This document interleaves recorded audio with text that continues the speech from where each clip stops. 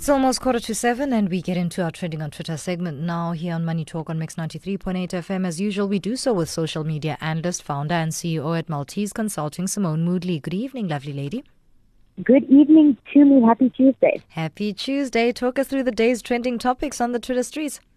Well, Zimbabwe is trending today. Over 40,000 people talking about the tension that is happening right now in the country after tanks were seen outside Zimbabwe's capital. We hope nothing goes wrong there. What was tweeted on the business and political side of things? Hashtag Peace Commission is still trending from yesterday. Students have taken to Twitter today feeling like they have indeed lost this battle. In business, it's just another day and another Gupta-related story. Hashtag Eskom is under fire after their spokesperson told the Eskom inquiry that the public enterprise minister buried evidence to protect compromised senior execs. All right. What do Tweeps have to say about sports? Because, of course, Bafana is playing Senegal again soon.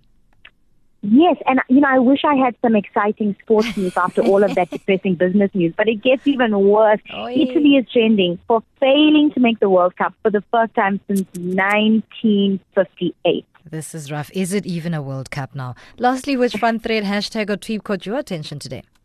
Well, it is hashtag World Kindness Day, and what a great day to celebrate. We all spread the love. To me, I am sending you a big, fat, viral hug right now. I hope you feel it. We receive and give right back to you. Thank you so much for your contribution. Social media analyst, founder and CEO at Maltese Consulting, Simone Moodley in our Trending on Twitter segment.